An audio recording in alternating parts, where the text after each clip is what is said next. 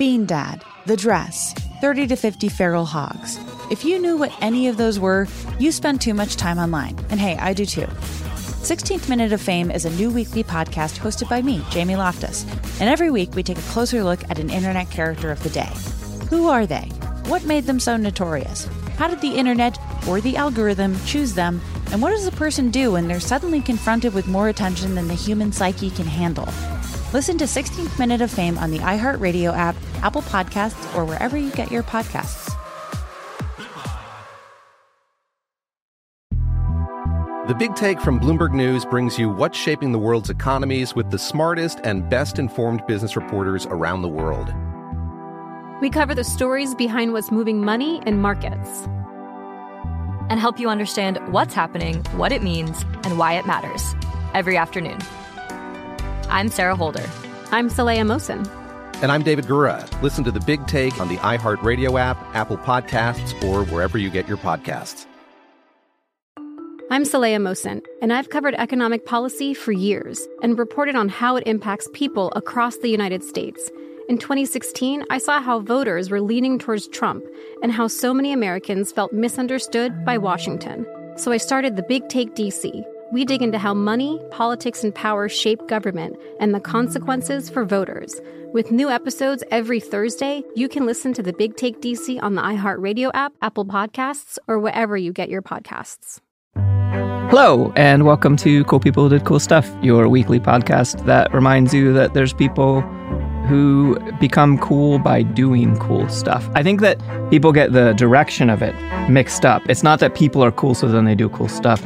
People become cool by doing cool stuff. That's, it sounds very dramatic because I have something in the back of my throat. Are you saying actions matter? Yes. Cool. Yeah, it matters less what you believe and more what you do. Cool.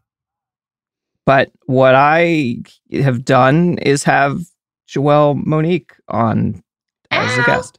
What's up? How are you? Yay. Oh, man. I am here. I've been trying new things, and they're going well. I'm probably the most hydrated and well-rested I've been in my adult life. So, happy things. Yeah, your water bottle looks awesome, by the way. Thank you. I got it for free. It is the only thing that's ever gotten me to drink my daily recommended amount of water. I call it my emotional support water bottle. Mm-hmm. It is cleaned once a week. I mean, consistency. Love to see it. Yeah. Yeah. Oh. Well, I have to do the rest of the intro credits. The other voice is Sophie. Hi, Sophie. That's me. I am not well rested or hydrated. But I'm also here. Yes. I got really excited yesterday. I got these, I've been hiking, and so I got these like fancy electrolyte mixes that are not, but I tried it while I wasn't hiking yesterday, and it's like the saltiest, craziest fucking thing. I don't know how I feel about it. It's like when you drink a Gatorade, you absolutely don't need one. You're like, what is, it's like sugary, sweet, but also kind of salty. And your body is like, we don't need it. It's too much. Yeah. It's just like, let's get through you as quickly as possible. Having that one leftover Gatorade that you had when you were like sick, and then you drink it and when you're not sick and you're like, this is not it. I did not want this or need this. Oh, I like this intro. Wait, we have to do the rest of it. Well, okay. So Ian is our audio engineer, and our theme music was written for us by someone who is, actually, I was going to say someone who's not a woman, but she actually is a woman, but her name is Unwoman. Yep. That's who You just confuse the shit out of everybody, and that's okay. I know. But I'm going to confuse everyone even more. Joelle, you ever heard of breakfast? I fucking love breakfast. Hell yeah. It's my favorite meal of the day. It's my This is the episode for you. It's the best. It's so goddamn good. And I have lots of thoughts on breakfast randomly. Oh, man. Listen, you don't know what you just got yourself into. Okay. Today, we're going to tell a story about breakfast, about why it's important, especially to students. Our cool people today took a long, hard look at what was standing in the way of access to healthy breakfast for their community, and they did something about it. Directly feeding tens of thousands of kids every day. I could see Joelle's face. I know who it is! And of course, what was standing in the way of these kids having a healthy breakfast were those classic problems, capitalism and racism. Boo. Because today, we're going to talk about the Black Panther Party. And we're going to talk about their survival programs, the most famous of which is their free breakfast program, and how this pressured the U.S. government into feeding free breakfast to kids. What a great organization. Yeah. Love us some Black Panthers. Yeah. Elite radicals. They, I want to hear something. Well, I'm going to I actually wrote up a bunch about breakfast so we can talk about breakfast. Oh my gosh, yes. So there's this slogan, breakfast is the most important meal of the day. I was like Googling it and I was like, is this true? And a not deep dive into the subject tells me that it was a marketing slogan developed by John Harvey Kellogg in order to move breakfast cereal. That demon. That I know, motherfucker. Yeah. You want to know more about him? There's a whole Opposite of Cool People episode about him from Behind the Bastards. So then people on the internet were like, see, since that's marketing slogan, breakfast doesn't matter, we can all skip it. No. This is not true.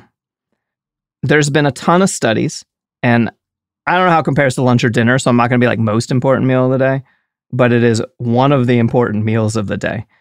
There are 3. Yeah. It's a pretty classic setup.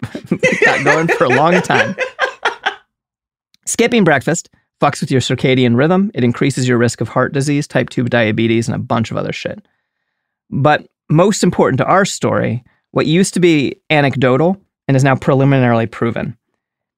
Eating breakfast provides short-term cognition and memory benefits. So if you eat a healthy breakfast, you do better in school. There's noticeable, trackable changes, improvements in math, spelling, reading, attention, and memory, as well as reduced frustration, increased attention. Kids aren't falling asleep in class as much. So I hate to say Kellogg was right. But he wasn't wrong. He knew 2 things, that you need breakfast and that masturbation leads to evil. Yeah. He was right about one. He was 50-50. You take what you can get. No. Yeah. He would be so disappointed with our cereal selections. I know. He made cereal to be the most bland thing, and then people were like, that is not it. What if we just made it out of sugar and corn? Sugar and corn, everybody? Go for it. And now cereal is just diabetes waiting to happen. It is a crazy, wonderful trip. Have you gone back down the cereal aisle recently? Do you eat cereal for breakfast? I do. I eat cereal for breakfast, and I usually I have a really not impressive grocery store available to me in West Virginia. And so I pick the least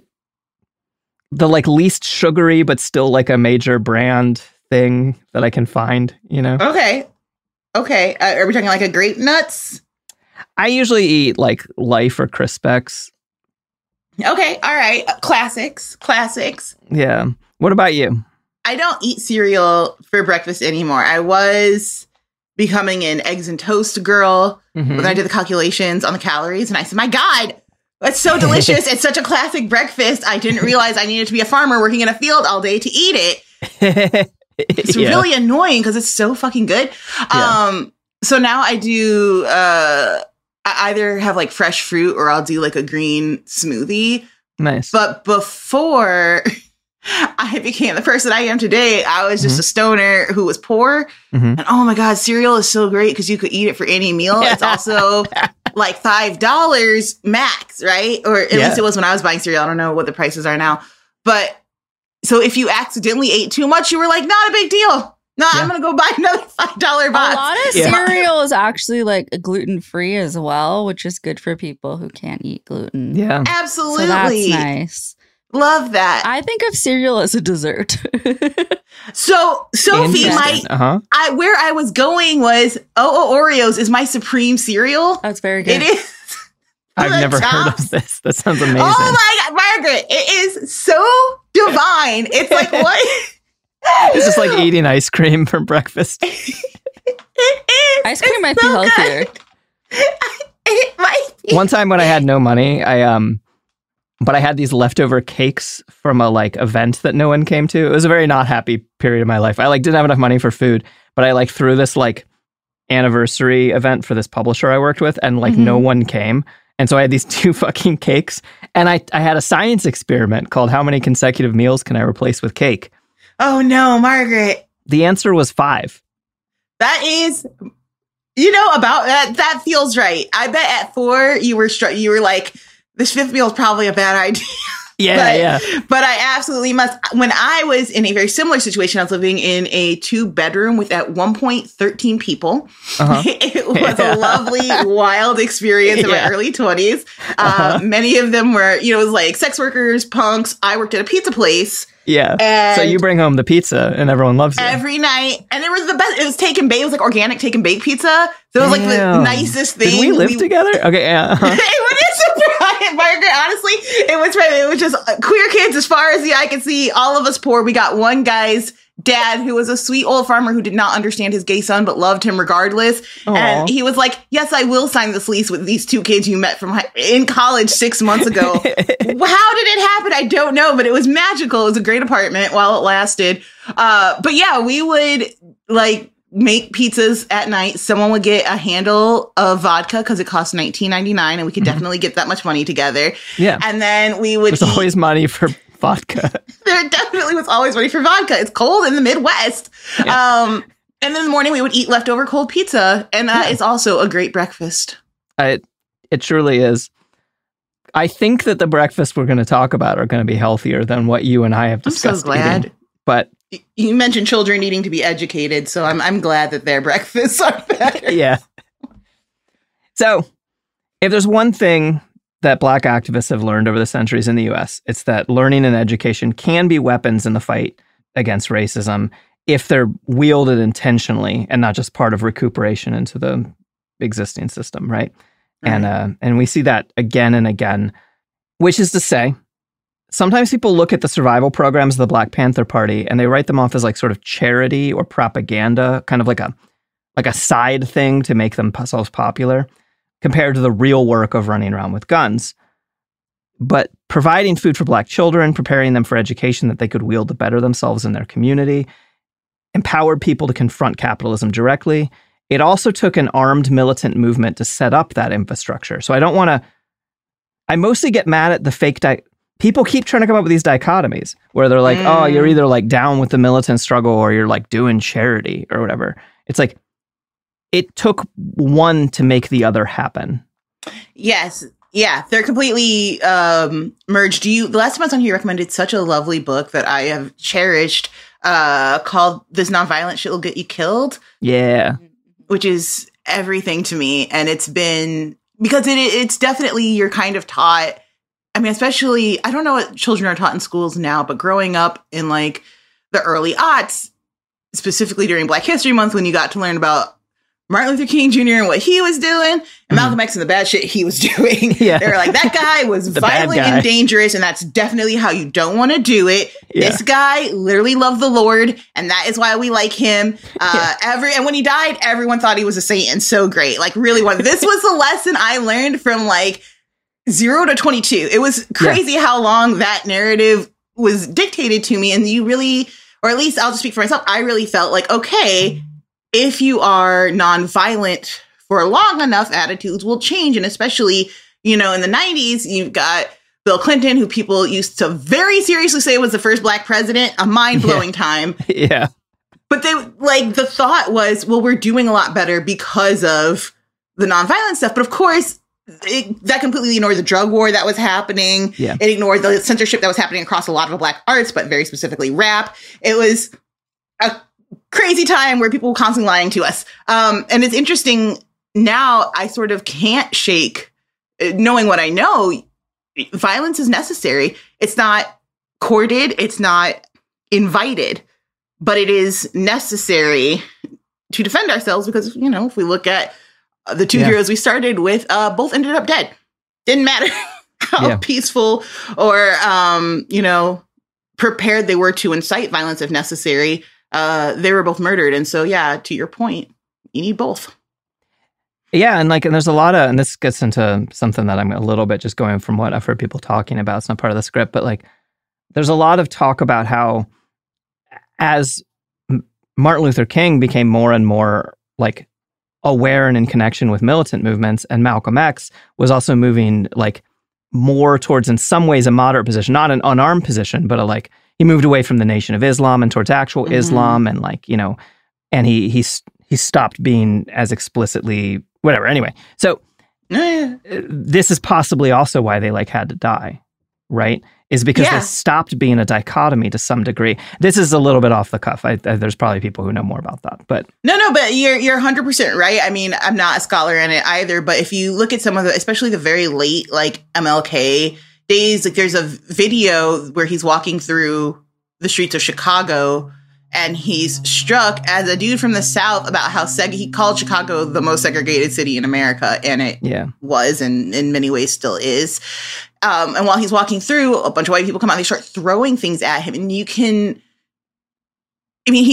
enraged. He's so angry. This is he's been fighting for so long. He's been peaceful for so long, and you can't help but understand, my God, it's not working. It's the vibe you get. You're this just peacefully marching is not going to change these people's minds. And they didn't let either of them get to start vocalizing that very much before they were taken out. It's just crazy.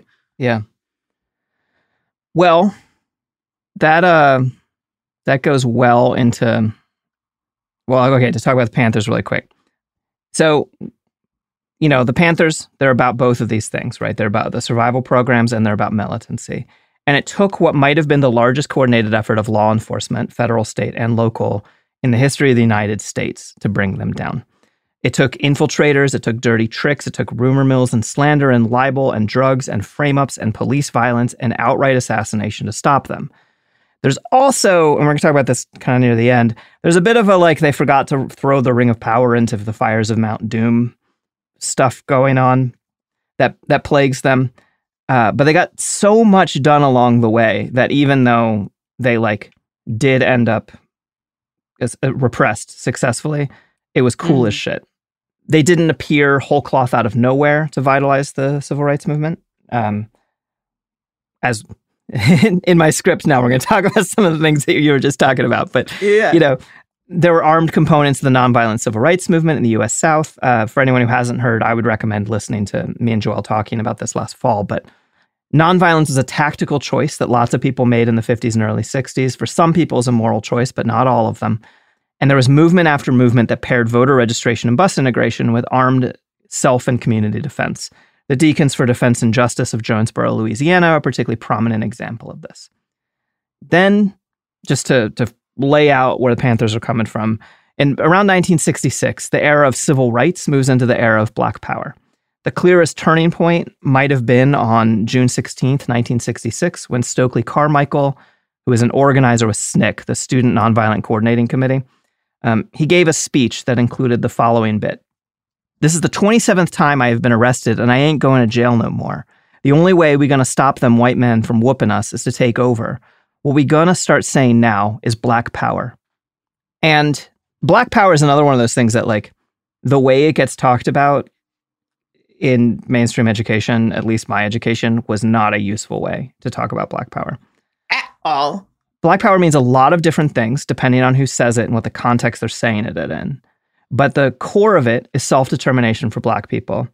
At its more extreme end, it's been used to advocate for Black separatism or Black supremacy. I don't want to conflate the two. Those are different ideas, right? At its least radical end, it's been used to advocate for Black control of existing infrastructure. What if we had all Black mayors and Black cops and stuff like that, right? Most people, at least in my reading, didn't mean either end of this. The Panthers had a saying, "all power to the people," and they specifically meant that interracially. And Black self-determination wasn't going to come at the expense of non-Black people. And that's the thing that I keep running across, as I read this, and then I think back to my own childhood and being told certain things or whatever, right?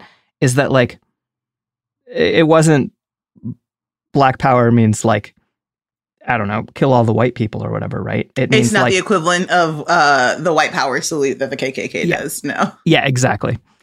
And an awful lot of the civil rights leaders and organizations that we usually think about as not particularly militant came along with this transition into the Black Power movement. And this is another part that sort of gets forgotten about. I went to a middle school called Rosa Parks. Okay. In this, and my neighborhood was actually like bused to integrate this school because it was in a rich upper middle class white neighborhood. And I mean, I'm a white middle class kid. I'm not that's how. Anyway, whatever. I hear you and am not surprised. Yeah. And what we learned about Rosa Parks, at least what I remember learning about Rosa Parks in the middle school named after her, was she was a nice lady who didn't give up her seat. Yes, that's what I learned too. And always old. Like there's a level of feebleness and a respect that white people could understand, because you would not do this to an old white lady. And a lot of times, I think when I use white as a very pejorative term, but that's like fine. if we look at I think when they think about Black liberation, right? Because that's typically the goal, is just liberation. Yeah. They're like, oh, it can only be radical, and if it's radical, it must be violent to me, because if our powers are equal, then the lack of power should also be equal. I really think that's the through line for a lot of folks. Yeah. And therefore they can only give liberation to the folks that they have given some form of liberation to, right? So grannies are fine. They can ride the bus. There was a kindergarten teacher at my elementary school who was friends with Rosa Parks, and some kid was like, "She's not dead." The early 90s. Wait, what did they say? You cut out for a second. They're like, "She's not dead," because in our heads she was ancient.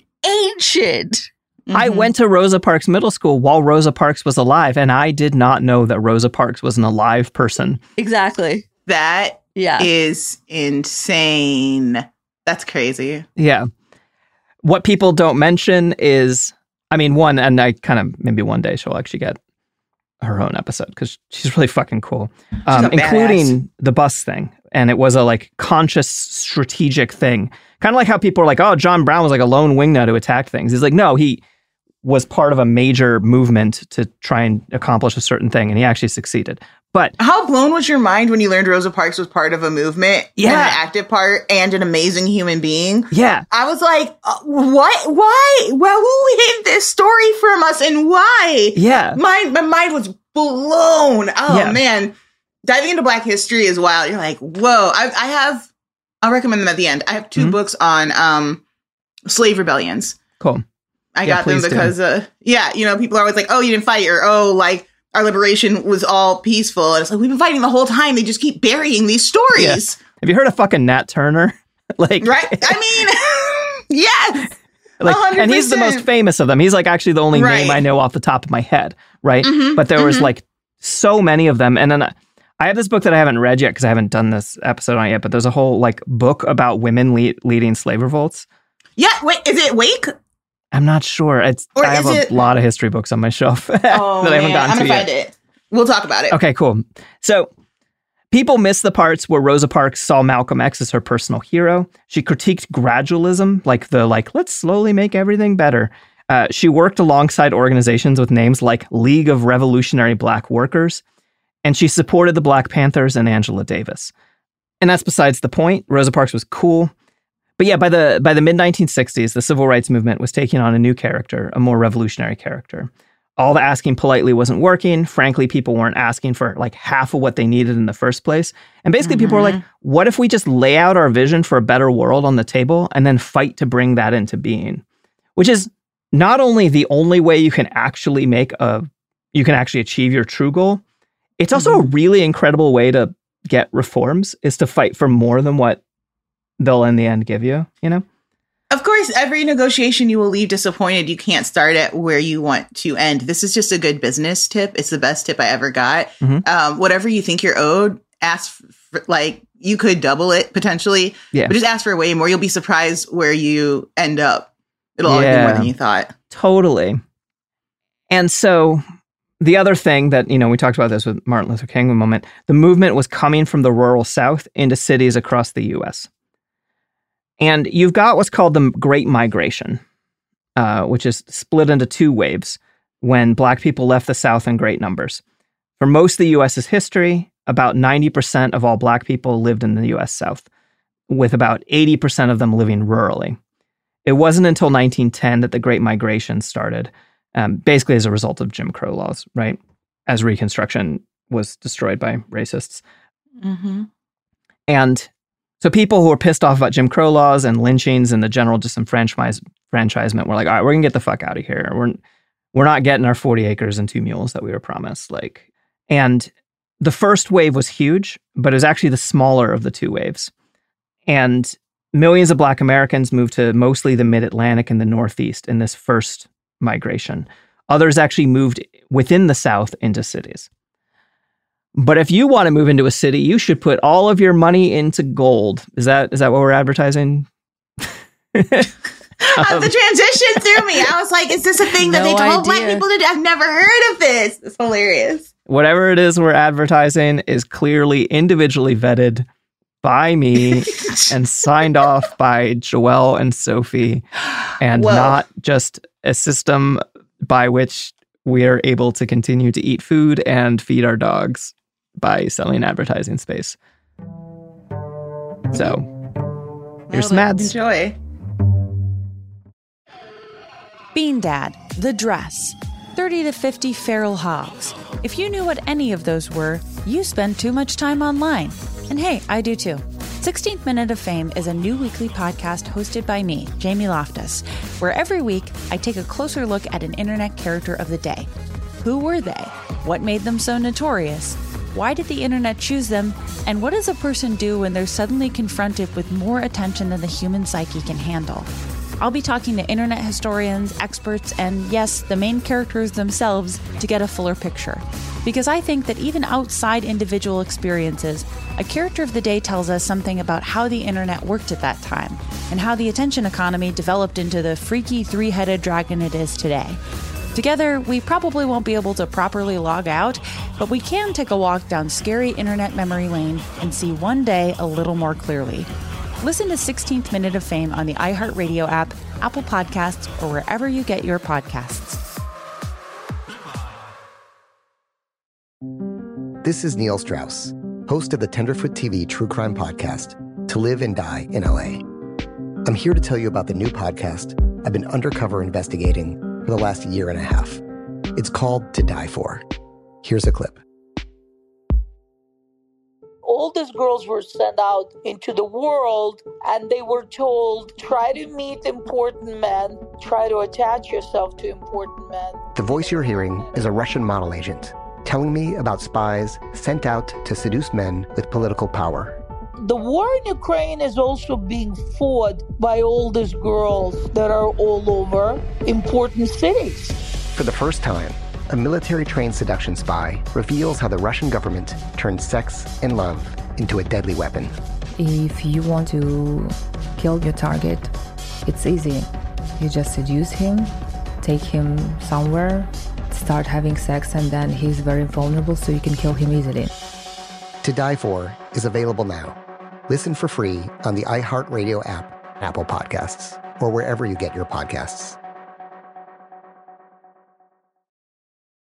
Oh, hi, I'm Rachel Zoe, and I'm back for another season of my podcast, Climbing in Heels. You might know me from the Rachel Zoe Project, or perhaps from my work as a celebrity stylist. And guess what? I'm still just as fully obsessed with all things fashion, beauty, and business. My podcast, Climbing in Heels, is all about celebrating the stories of extraordinary women, and this season, we're taking things up a notch. I'll be talking to some incredible women across so many industries, from models and beauty industry stars to doctors, entrepreneurs, and TV personalities. Climbing in Heels is here to bring you a weekly dose of glamour, inspiration, and fun. Every week, listeners will be able to ask me any questions. I'm answering it all. My life is absolutely crazy with so much going on, and I'm so beyond excited to bring you along for the ride. Whether we're talking red carpet looks, current trends, or products I'm obsessed with, I'm here to be your fashion fairy godmother. Listen to Climbing in Heels every Friday on the iHeartRadio app, Apple Podcasts, or wherever you get your podcasts.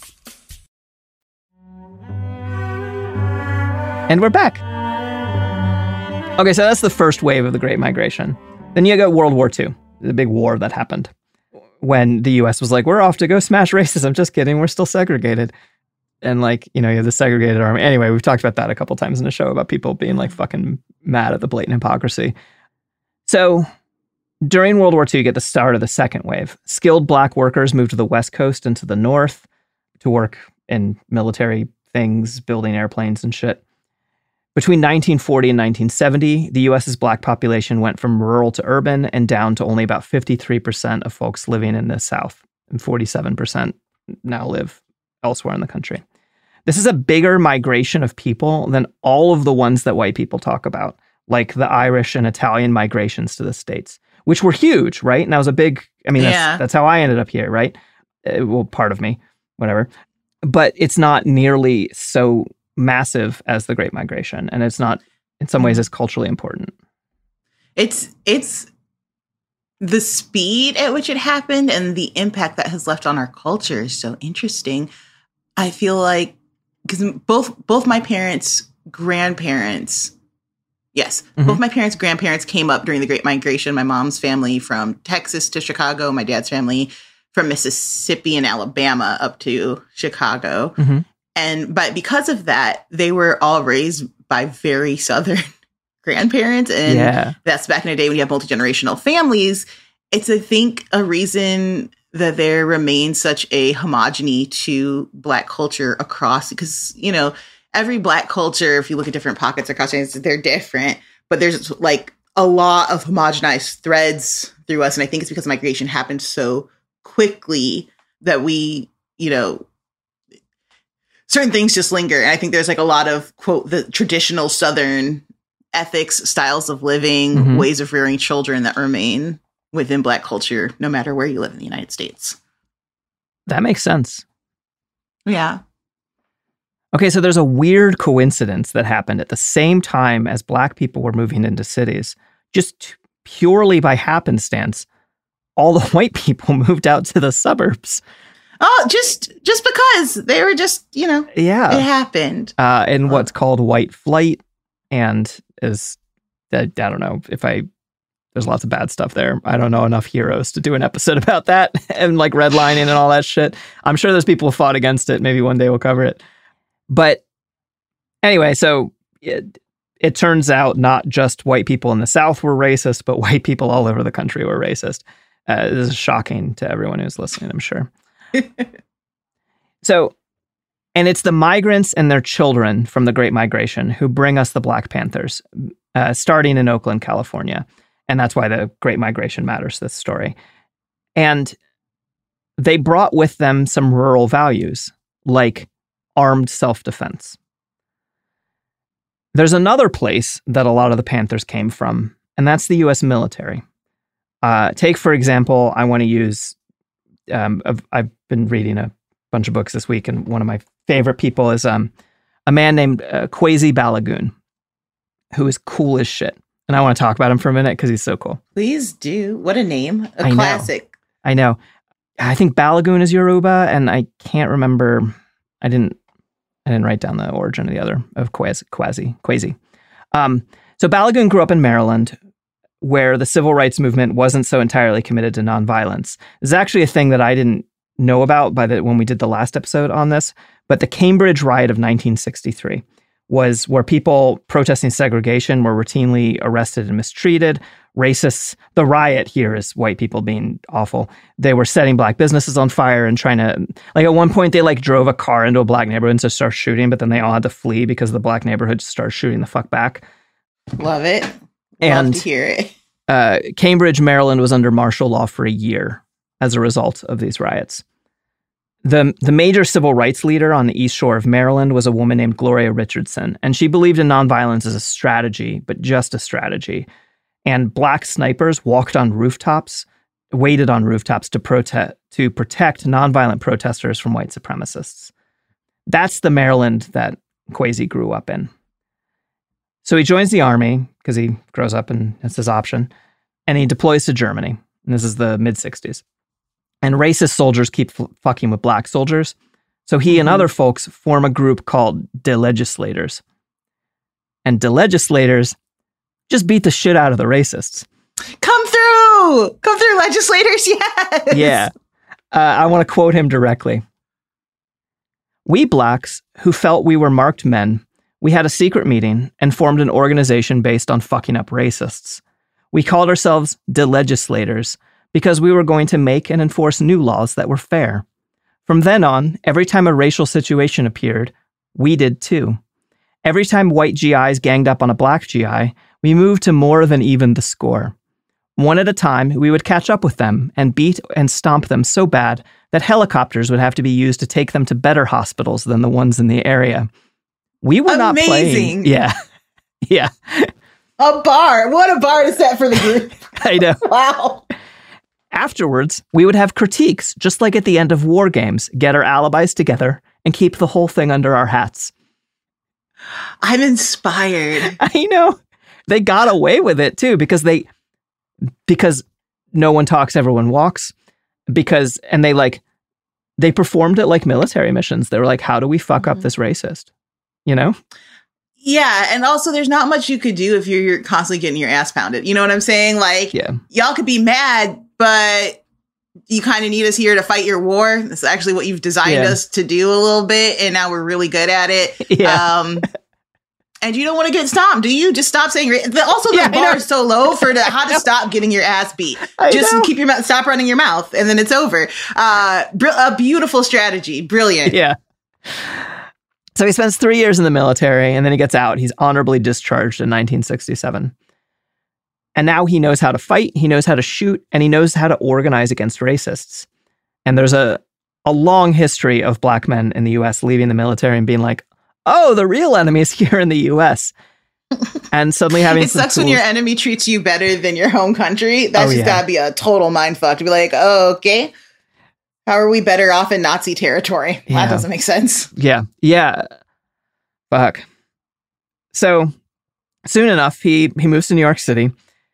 He's organizing rent strikes and volunteering with the Central Harlem Committee for Self-Defense.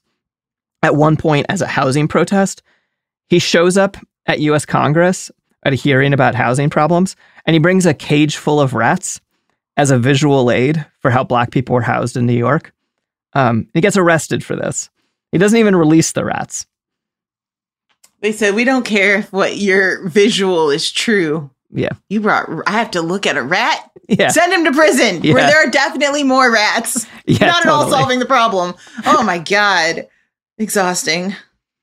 He gets out. I don't think he spent too long for that one. He spends a lot of time in jail, but he gets into black nationalism. His time overseas had put him in contact with Africans, and he started wearing his hair natural. In New York City, he started attending the Yoruba temple, Yoruba being the religion of the Yoruba people from mostly what is present-day Nigeria.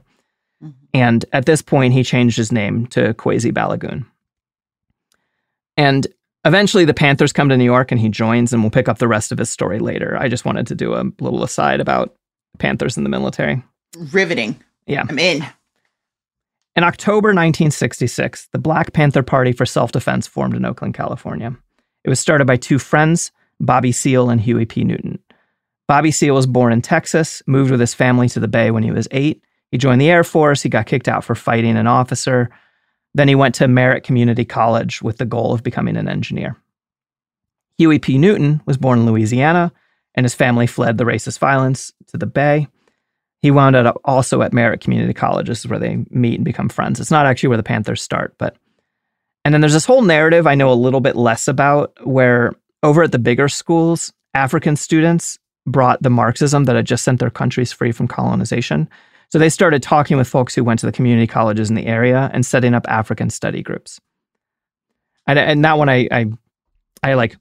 That one I didn't read in a book. I heard someone say. So that is so fast. I've never heard that before, but it makes a lot of sense. That's fascinating. I know. And so that's why even though And Huey and Bobby, both of them are like, Malcolm X is fucking right. Also, Robert F. Williams, the guy from North Carolina who turned the NAACP in his town into a community defense organization, that guy was right too. We should do something about all the fucking racism. Specifically, in this case, they wanted to do something about the racist police. So they started the Black Panther Party for Self-Defense. A couple years later, it drops the for self-defense, and it's just the Black Panther Party. Bobby is the chairman. Huey is the minister of defense. Their first recruit is actually yet another Bobby Hutton, who was 16 at the time, and he becomes the treasurer. And the first thing there's kind of this thing, I don't know if you have, in the same way that like Rosa Parks is like old in my head. Sometimes when people do things in the 60s, they're inherently old, right? Because because it happened before I was born, you know? Yes. I don't know about, my parents were born in the late 50s, early 60s. And I envisioned anyone who was an adult at the time of their birth to be old. Yeah. No matter what they were doing or what time period. Yeah, exactly. Yeah. But I think it's like really important not to like put them down, but to raise them up, to be like, the Black Panthers is just some people who are like, we have a problem. What can we do about it? Most of them babies.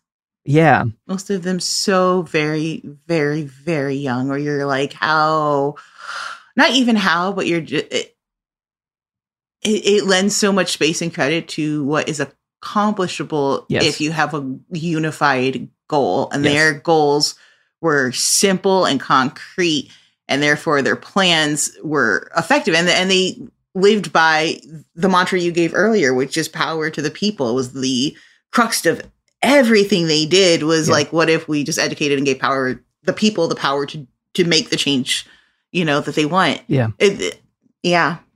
No, they and I think it's like really telling that they're inspiring across ideological lines, and like always have been, Yes. Mm-hmm. Well, not always. Like some people hated them, right? But like, sure. So the first thing they did was community patrols. It was an armed cop watch, basically. And this is before cop watch was like a thing. And they were like, well, it's legal to carry loaded long guns in this city. So we're going to get some shotguns, and we're going to follow cops around and tell everyone they're hassling what their rights are. Fuck, that takes some courage. Like, yes, and again, a brilliant strategy that lends, because if you know your rights, you know them when you're arrested, you know them when you're sitting in a prison cell, you know them when you're being coerced into giving a statement. Yeah.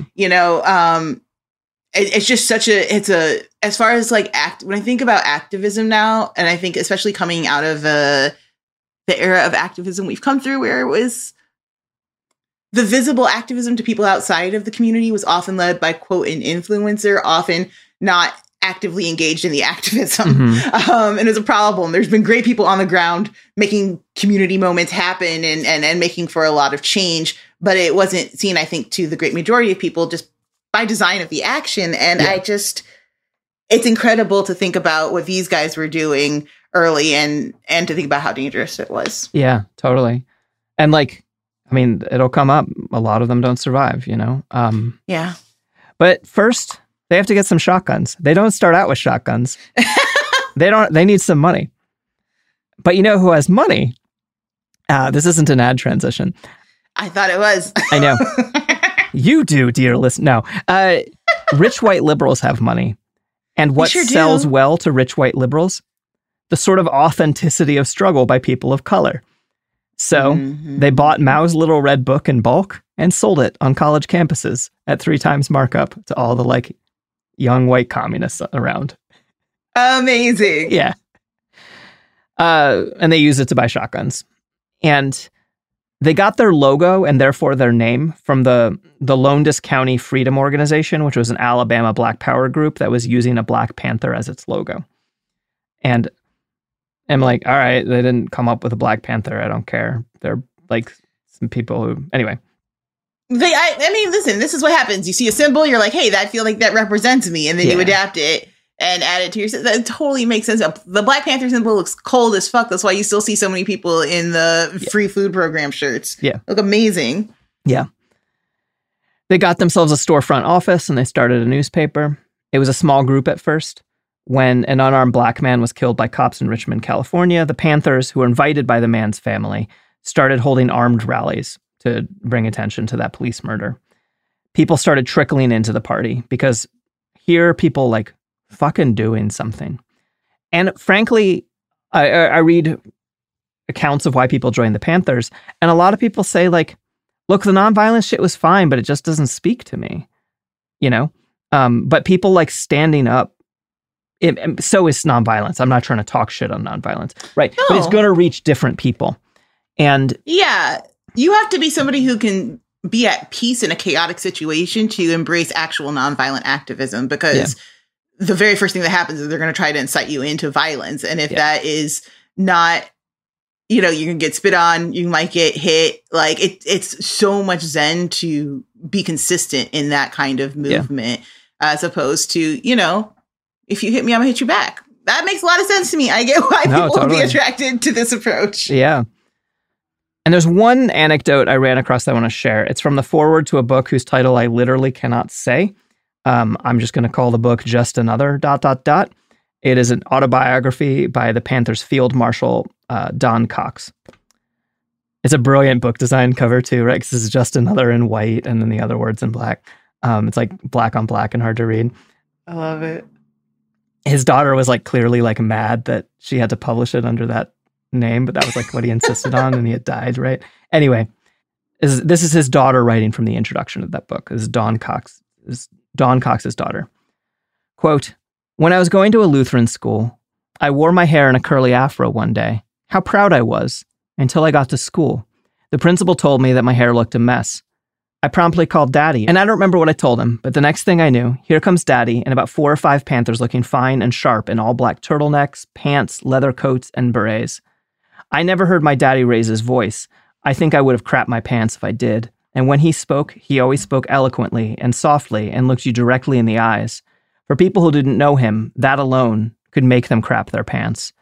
I didn't hear what he said to the principal that day, but at the end of the year, I left that school for good." Amazing. Yeah. I think that's like just I don't know, that moment of like being like, yeah, there's like, people are going to have some words if you're, you know, like.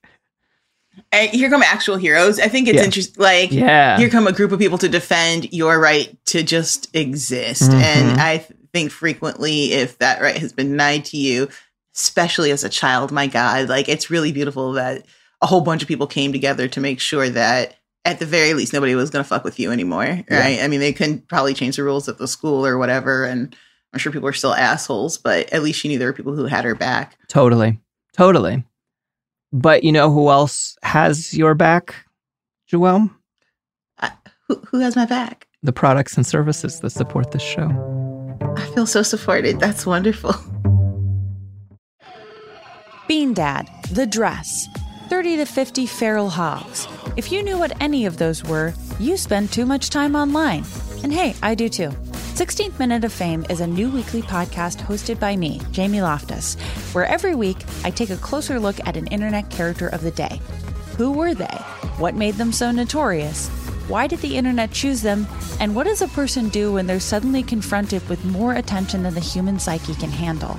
I'll be talking to internet historians, experts, and yes, the main characters themselves to get a fuller picture.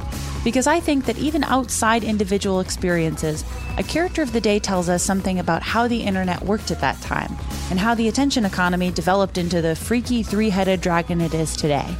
Together, we probably won't be able to properly log out, but we can take a walk down scary internet memory lane and see one day a little more clearly. Listen to 16th Minute of Fame on the iHeartRadio app, Apple Podcasts, or wherever you get your podcasts. This is Neil Strauss, host of the Tenderfoot TV true crime podcast, To Live and Die in LA. I'm here to tell you about the new podcast I've been undercover investigating for the last year and a half. It's called To Die For. Here's a clip. All these girls were sent out into the world and they were told, try to meet important men, try to attach yourself to important men. The voice you're hearing is a Russian model agent telling me about spies sent out to seduce men with political power. The war in Ukraine is also being fought by all these girls that are all over important cities. For the first time, a military-trained seduction spy reveals how the Russian government turned sex and love into a deadly weapon. If you want to kill your target, it's easy. You just seduce him, take him somewhere, start having sex, and then he's very vulnerable, so you can kill him easily. To Die For is available now. Listen for free on the iHeartRadio app, Apple Podcasts, or wherever you get your podcasts. Oh, hi, I'm Rachel Zoe, and I'm back for another season of my podcast, Climbing in Heels. You might know me from the Rachel Zoe Project, or perhaps from my work as a celebrity stylist. And guess what? I'm still just as fully obsessed with all things fashion, beauty, and business. My podcast, Climbing in Heels, is all about celebrating the stories of extraordinary women, and this season, we're taking things up a notch. I'll be talking to some incredible women across so many industries, from models and beauty industry stars to doctors, entrepreneurs, and TV personalities. Climbing in Heels is here to bring you a weekly dose of glamour, inspiration, and fun. Every week, listeners will be able to ask me any questions. I'm answering it all. My life is absolutely crazy with so much going on, and I'm so beyond excited to bring you along for the ride. Whether we're talking red carpet looks, current trends, or products I'm obsessed with, I'm here to be your fashion fairy godmother. Listen to Climbing in Heels every Friday on the iHeartRadio app, Apple Podcasts, or wherever you get your podcasts. And we're back. So, well, you want to know what the most effective way to get gun laws passed is? Oh, do tell. The answer is once leftists, especially immigrants and people of color, especially black men, start carrying. Oh, right, because then they feel the need to carry, and then the gun laws got to get more like. I see the vision. Yeah, I see the vision. The very first episode of this podcast was about German anarchist immigrants in Chicago, and the first gun laws in that area were passed because German immigrants were using the gun laws to have open carry parades, right? For defend themselves as workers. And so Chicago was like, never mind about the guns, no more guns. It took California a little bit. Oh, and then New York goes way back. Before the US was even a thing, there were specific gun laws that they wrote that were like no indigenous people and no Catholics can own firearms. They really hated the Catholics in New York for a while. What a strange time that was. Yeah. So the Panthers started open carrying loaded long guns in California, and the government freaked the fuck out. Republicans, including Ronald fucking Reagan, scrambled to outlaw open carry. This was called the Mulford Act. Republicans, Democrats, and the National Rifle Association all agreed if black people are carrying guns, guns should be illegal. And this isn't even like my propagandist spin on this. That I've never read any history that disputes that this is what happened. So on May 2nd, 1967, the Black Panthers entered the national spotlight. 26 armed Panthers showed up at the California State Capitol, like walked into the Capitol building with their guns. This is before the law was passed, so it was legal for them to do so. 6 of them, including Bobby Seale, were arrested. And this was incredibly good PR for the Panthers. I mean, it probably also like made people even more like, see, this is why we have to ban guns or whatever. But like all over the country, people were like, oh, now we've heard of the Black Panthers and they're fucking cool. Hell yeah. So they released their 10-point platform. The very first point is, quote, we want freedom. We want power to determine the destiny of our Black community. And then the rest of the points, it's things like we want full employment, we want to get the capitalists out, we want housing, we want education that actually teaches people the truth, we want black men to be exempted from military service, we want the end of police brutality, we want black men released from prison, we want trial by actual juries of our actual peers. And the last one was, quote, we want land, bread, housing, education, clothing, justice, and peace. It's so sad that we have got none of those. Fuck. Yep. Fuck. That's really devastating. Yeah. But a beautiful list, a lovely thing to aspire to. Yeah. They also very shortly after got their first living martyr, not someone who dies. They got a political prisoner, Huey P. Newton, one of the founders. We actually don't know what happened here. He was pulled over and arrested, and then 2 cops ended up shot, and Huey P. Newton was also shot. One of the cops ended up shot to death. This was after Huey was already arrested. The police's story is that Huey wrestled one of the cops' guns away from him and shot the cop to death, the surviving cop's story. Huey's story is that the 2 cops were shooting at him, but they were standing on opposite sides of him and shot each other. Friendly fire sounds so fucking believable. So just absolutely probable. I know. And like, I also like one Panther later. There's a lot of Panther exposés that come out afterwards. Some of them are like people who still like the Panthers. Some people who don't like the Panthers anymore and all this stuff, right? One Panther later claims Huey would drunkenly brag about killing the cop. But honestly, either way is believable. And I kind of don't care. Like, I'm like, yep, you're getting arrested by people who are screaming and just as likely to kill you as not. And you defend yourself and you manage to do it while you're handcuffed. That's fucking powerful. Or cops are so fucking... Because cops crossfire shoot each other all the fucking time. All the goddamn time. Shoot themselves in the foot, in the groin. Yeah. It's just hit their partner. Just, yeah. Yeah. So Huey P. Newton was arrested and he was convicted of murder in 1968, but his conviction was overturned in 1970. Not that he was specifically... I think it wasn't that he was specifically found innocent. I think it was that they like found that the trial was all fucked up and everything was fucked up about it. And it was clearly all a setup and all this shit. But along the way, while he's in jail, the Free Huey campaign spreads across the country and the Panthers are off to the races. One of the things I read about it is that like white radicals would wear a Honkies for Huey pin. Okay. The solidarity, I guess. Yeah. Especially in April 1968, when the polite voice of civil rights, Dr. Martin Luther King Jr., was murdered. The polite conversation was over. And so the Panthers are now like at the forefront. 2 days later, during the riots that spread across the country after Martin Luther King Jr. was killed, some of the Panthers and some cops ended up in a 90-minute shootout. There's different versions of who started it. I don't fucking know. Kind of don't care. Or rather, I support the Panthers either way is where I'm at. There you go. Bobby Hutton, who is 17 at the time. He was the first recruit. He was the treasurer. He tried to surrender. He stripped down before going outside to show that he was unarmed. And the cops murdered him as he was trying to give himself up. Yeah.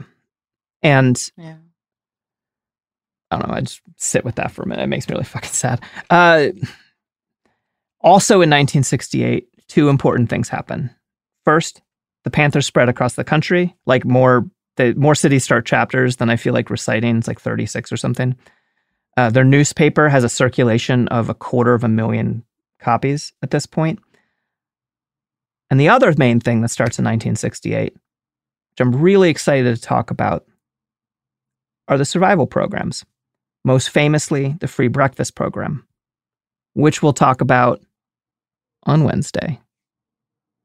That's my cliffhanger about breakfast. That's a good one. Thanks. That's a good one. You want to come back because you have to learn about why we spent all that time talking about breakfast at the top of the show. They do so much cool shit the second half of this.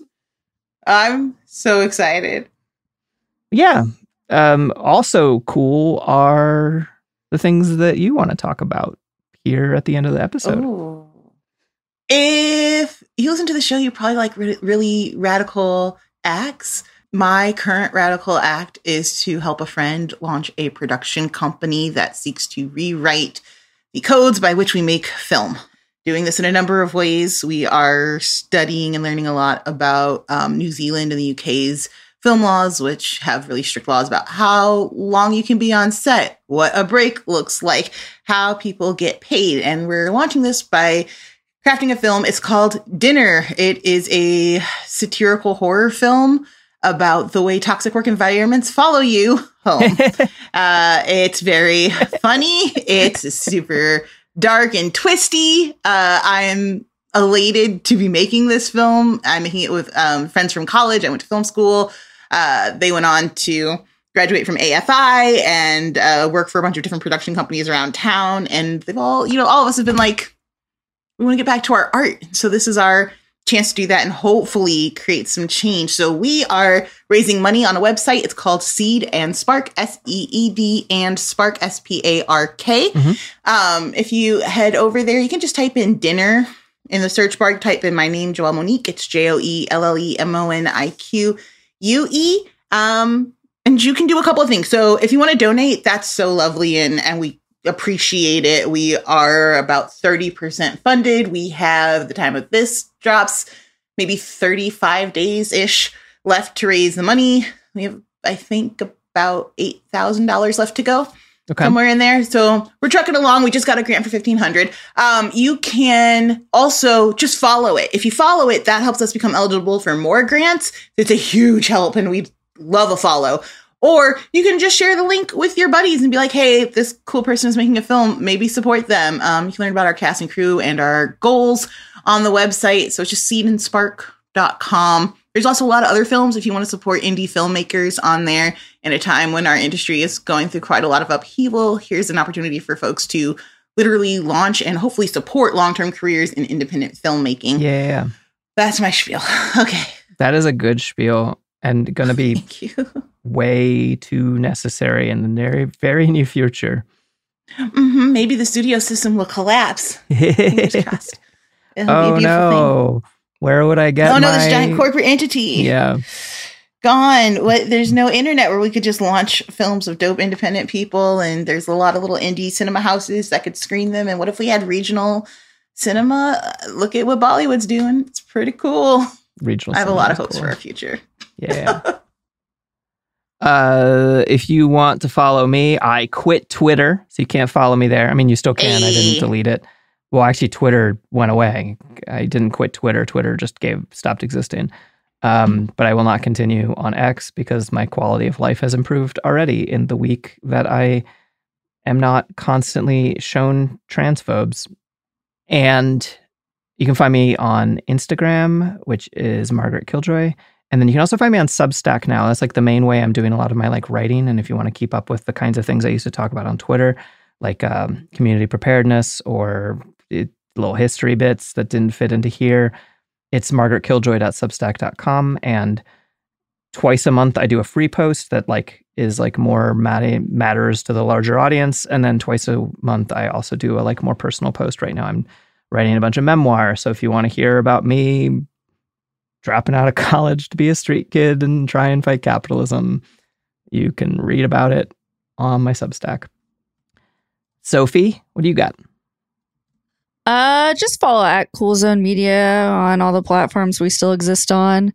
And we do have our ad-free subscription channel that is currently on Apple. And I think in just a couple weeks will be available for Android and non-Apple users. Yeah. More on that soon. So just look up Cooler Zone Media. And and pet a dog if they want you to. Yeah. And if it's a stranger dog, don't start by sticking your hand directly at the dog's face. Please don't do it. Yeah. Don't run up to dogs on the street unless you've been told you can. Yeah. All right. We'll see you all Wednesday. Bye. Cool People Who Did Cool Stuff is a production of Cool Zone Media. For more podcasts from Cool Zone Media, visit our website, coolzonemedia.com, or check us out on the iHeartRadio app, Apple Podcasts, or wherever you get your podcasts.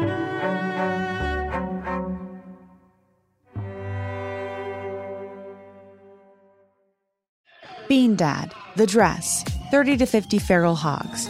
If you knew what any of those were, you spend too much time online. And hey, I do too. 16th Minute of Fame is a new weekly podcast hosted by me, Jamie Loftus. And every week we take a closer look at an internet character of the day. Who are they? What made them so notorious? How did the internet or the algorithm choose them? And what does a person do when they're suddenly confronted with more attention than the human psyche can handle? Listen to 16th Minute of Fame on the iHeartRadio app, Apple Podcasts, or wherever you get your podcasts. The Big Take from Bloomberg News brings you what's shaping the world's economies with the smartest and best-informed business reporters around the world. We cover the stories behind what's moving money and markets, and help you understand what's happening, what it means, and why it matters every afternoon. I'm Sarah Holder. I'm Saleha Mohsin. And I'm David Gura. Listen to The Big Take on the iHeartRadio app, Apple Podcasts, or wherever you get your podcasts. I'm Saleha Mohsin, and I've covered economic policy for years and reported on how it impacts people across the United States. In 2016, I saw how voters were leaning towards Trump and how so many Americans felt misunderstood by Washington. So I started The Big Take DC, We dig into how money, politics, and power shape government and the consequences for voters. With new episodes every Thursday, you can listen to The Big Take DC on the iHeartRadio app, Apple Podcasts, or wherever you get your podcasts.